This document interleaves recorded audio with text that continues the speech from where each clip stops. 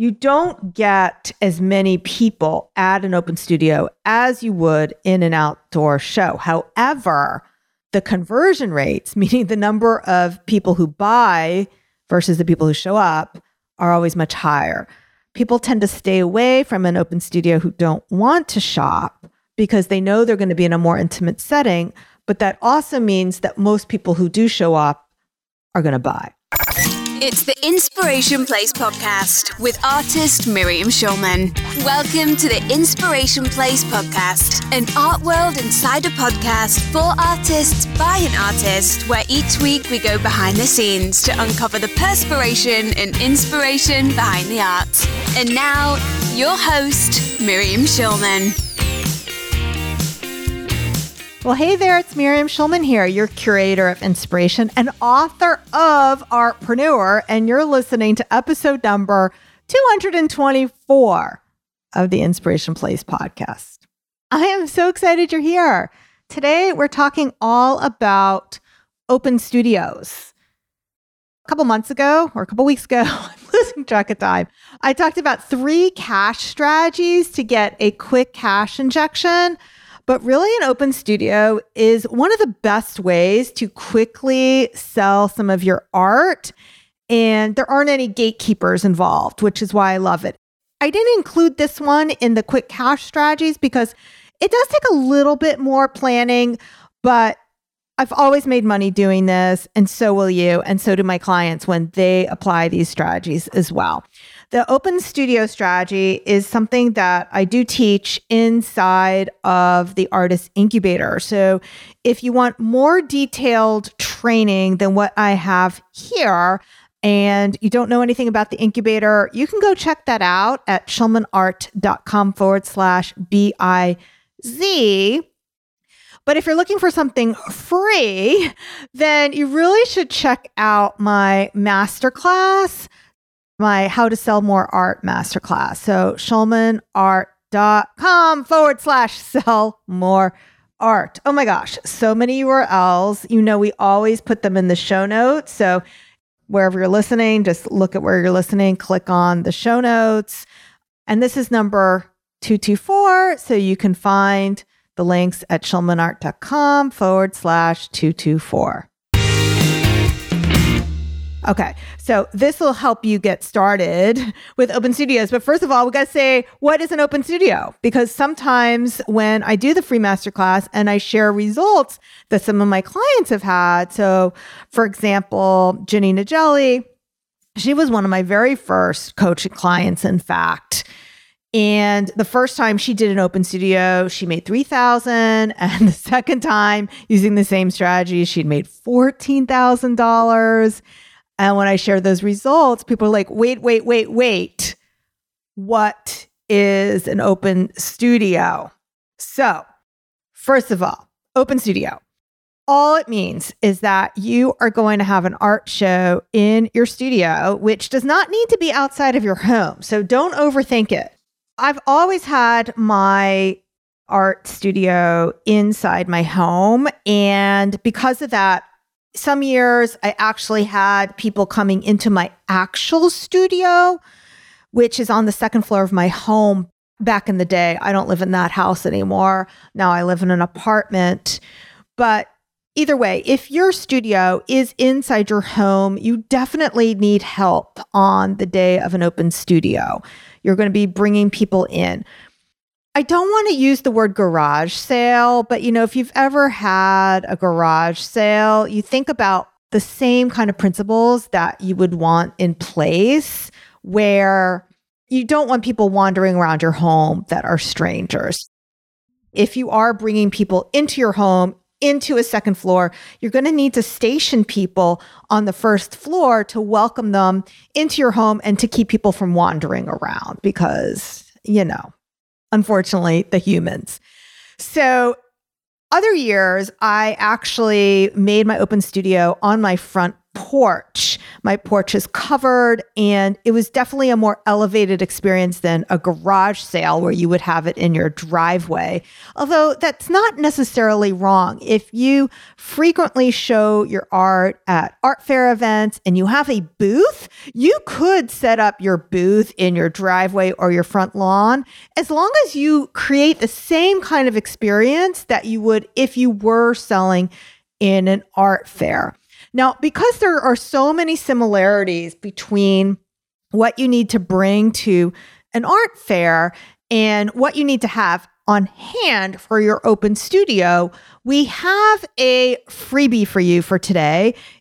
Make sure you grab that freebie over at schulmanart.com/selling list. And this is number 224, so you can find the links at schulmanart.com/224. So you can grab that. Make sure, even if you don't think you're going to have an open studio soon, that you download it and you print it out. So make sure that you head on over to that page, just enter your name and email, and we will email you the selling list right away so that you will have all the things that you need to have on hand, whether you're selling in person at an art fair, an art festival, or in an open studio, which is what we're talking about today.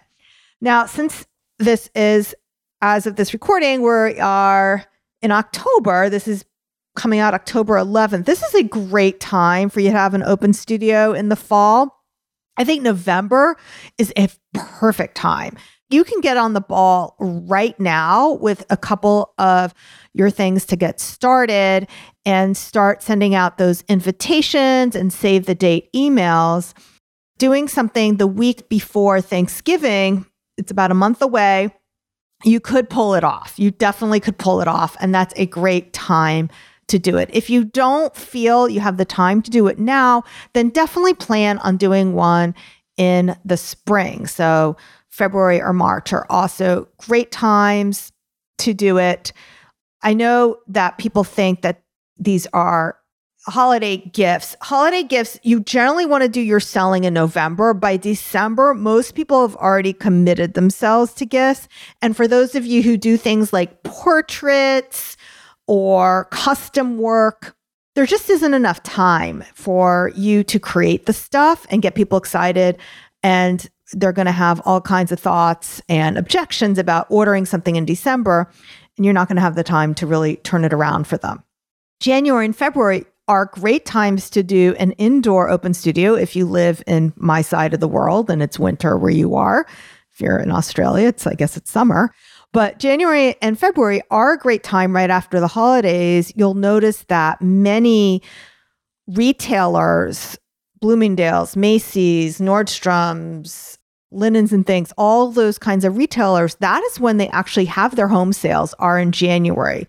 So during that time after the holidays, people do turn to then fixing up their homes. So that is why you'll see so many sales of white sales, meaning linen sheet sales. So this is a great time to start selling home decor and anything that enhances the home, if that's the kind of art you do. If you do any kind of ceramics or wall hangings or paintings, January and February are great, and November is great as well.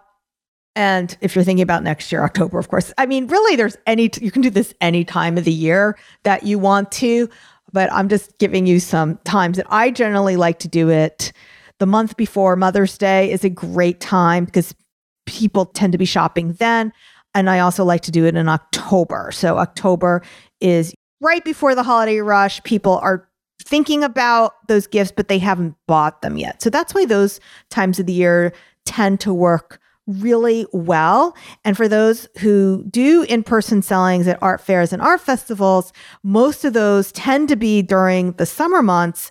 And so to get something in early May, well, before Mother's Day, you want to do it in April. To get something in April or after the selling season is over, not November, it will help you round out your selling calendar. Okay, so let's talk about why open studios are so great. So first of all, you do not have the schlep factor of having to schlep things to another location. And people really like to get that inside look of what is inside the studio.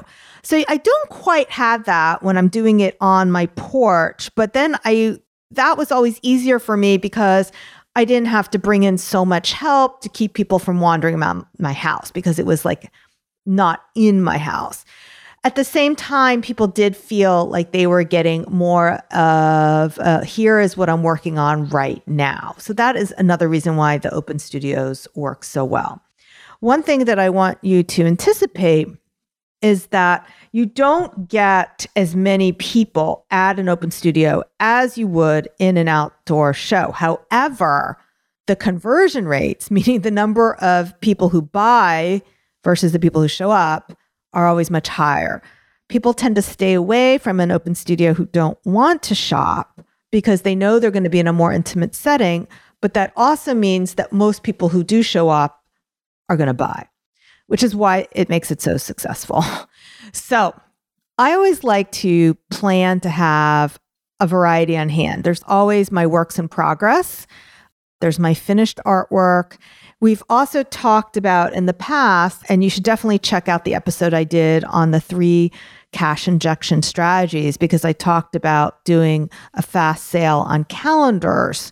We'll make sure we link to that episode in the show notes. I don't remember off the top of my head which episode that was, but all the things that I do in preparation in August for selling the calendars, then I will have any leftover calendars available at a fall open studio. So let's say you do a pre-order of calendars in August and you're able to pre-sell 40 of them, but your printer sells them in batches of 25. So then you order 50. So now you have 10 extra calendars. So the open studio to have 10 calendars available is perfect. And then not having a lot of them actually makes them more desirable because you say, hey, these are the last 10 I have left. I also mentioned in that show how I will create a whole collection around that of what I'm working on with the calendar. So there'll be 12 of my best pieces. Some of them have already been sold during the year. Some of them haven't. They're available at that open studio, the ones that haven't sold. And I have prints available of all 12. So those are the things that you need to have ready. You need to have art for sale. Think about having 12 to 20. You don't need as many artworks finished as you would for a normal exhibition, which is what makes that open studio so appealing. You can have some works in progress and an incomplete collection. If you do have a collection that you had been working on that was part of the calendar and it's partially sold out by your open studio, that's actually a good thing because it creates scarcity around the remaining items. Okay, so now I'm going to go over a couple more best-selling practices. Make sure that everything has a price on it. So it is very off-putting, and I find this is true whether you're in person at an art fair or doing an open studio. I always find myself, when I go shopping, it's very off-putting to have to ask the salesperson what every single item costs. There's this place that I like to stop in at, but I still haven't bought anything, which should tell you something, that is in upstate New York, and she doesn't have any prices on anything. And I really don't like having to ask her every single item, how much does it cost? It really interferes with my being able to just browse and have that intimate experience and decide myself if I want to collect something, if I have to always stop and ask them. And there's a lot of people will not ask you because they don't want to be embarrassed if they really want something. And then you share a price that is a price that they're not comfortable spending that amount of money on, notice how I didn't say too expensive or that they can't afford it, but they're not used to, or they weren't expecting that high of a price. Now, sometimes when the price is already listed on the item, it helps normalize it for them. They look at it. Maybe that wasn't what they were expecting. I know I've had this experience when I've bought pottery. I like to collect pottery. And I bought these handmade plates from a potter, and they were $40 each, which definitely was more than what I was expecting. I remember saying to my daughter, okay, let's walk around the fair and come back. And by the time I walked around, I was ready to collect it. So that, I would say, is a huge tip, is make sure there's prices on everything. At the same time, if somebody asks you, how much does this cost? Please don't say to them, the price is on there. If they say to you, how much does it cost? It's because they want to engage you. So if you don't remember what it costs, no problem. Walk over to the item, turn over the price and say, oh, it's $40 or $400 or whatever it happens to be. But they are asking you because they want to engage you. They want to have a conversation with you. So make sure you're not saying, oh, the price is on there, because that's basically sends the message to them that you don't want to help them. Okay.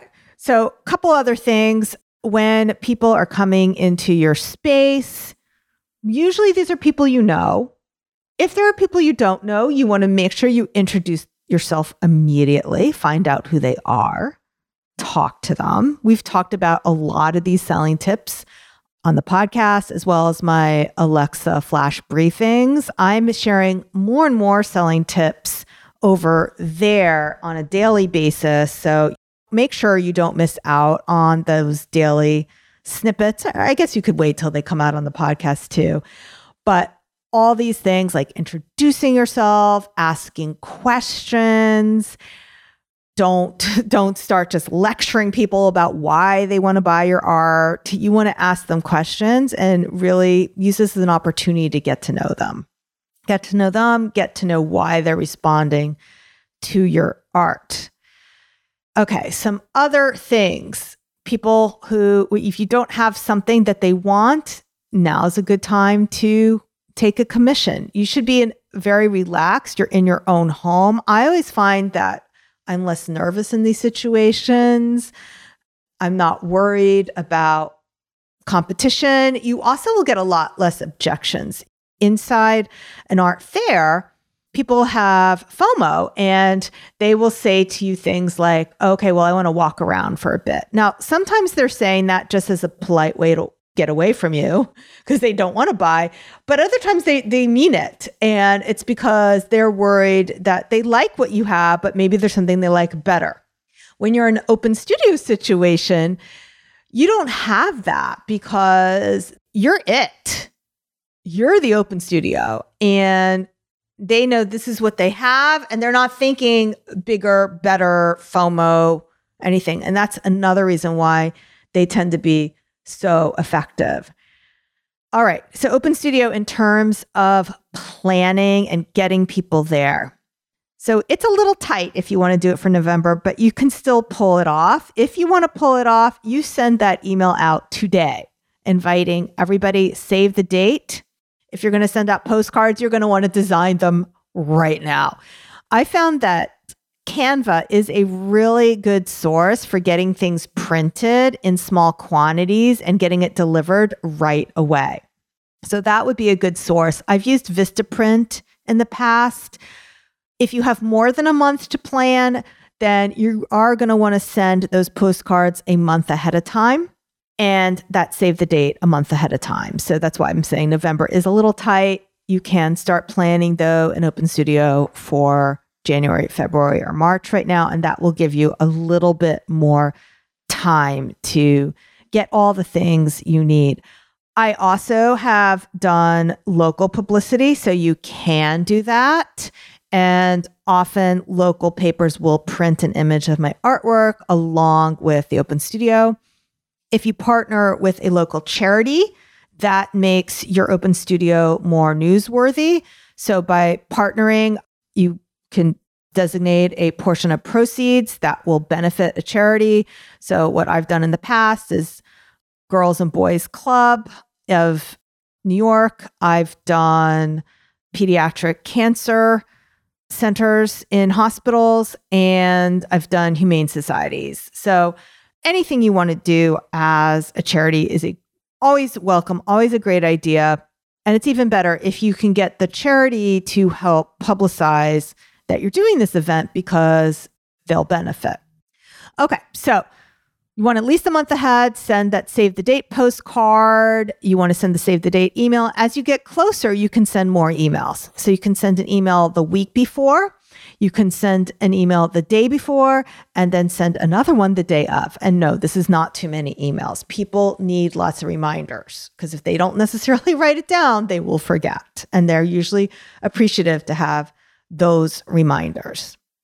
If you have a email database that allows you to geotag, you can have this sent only to people on your email list who live within a certain number of miles from you. So the email databases are able to do this based on people's IP address. Okay, so that is a lot of tips to help get you started with doing an open studio. If you've tried any of these tips and you find success with them, I would love to hear from you. Send me a DM. I'm Schulman Art. That's SCHULMANART over on Instagram. I do personally answer most of my most of my Instagram messages over there, and I'd love to hear from you. And again, I want to go over some of the resources that I shared. What do you need to have on hand? We pulled together a whole list for you, and this is whether you're selling in an open studio or outside of your home. To get that list, get it at schulmanart.com/selling list. That's a complete list of what you need to have on hand at your selling events. We also talked about breaking down your mindset, really uncovering 5 of the biggest sabotagers that I see artists making. You'll find that inside my masterclass, How to Sell More Art. To go watch that now and get that training, you can sign up at schulmanart.com/sell-more-art. And of course, I'd love to help you inside the Artist Incubator. We have both the self-study and the accelerator tracks available for you. You can learn more about that at schulmanart.com/BIZ. All right, my friend, that was a lot of links. So to find all the links that we were talking about, you can go to schulmanart.com/224. Well, that's it until next time. Until then, stay inspired. Thank you for listening to the Inspiration Place podcast. Connect with us on Facebook at facebook.com/schulmanart, on Instagram @schulmanart, and of course on schulmanart.com.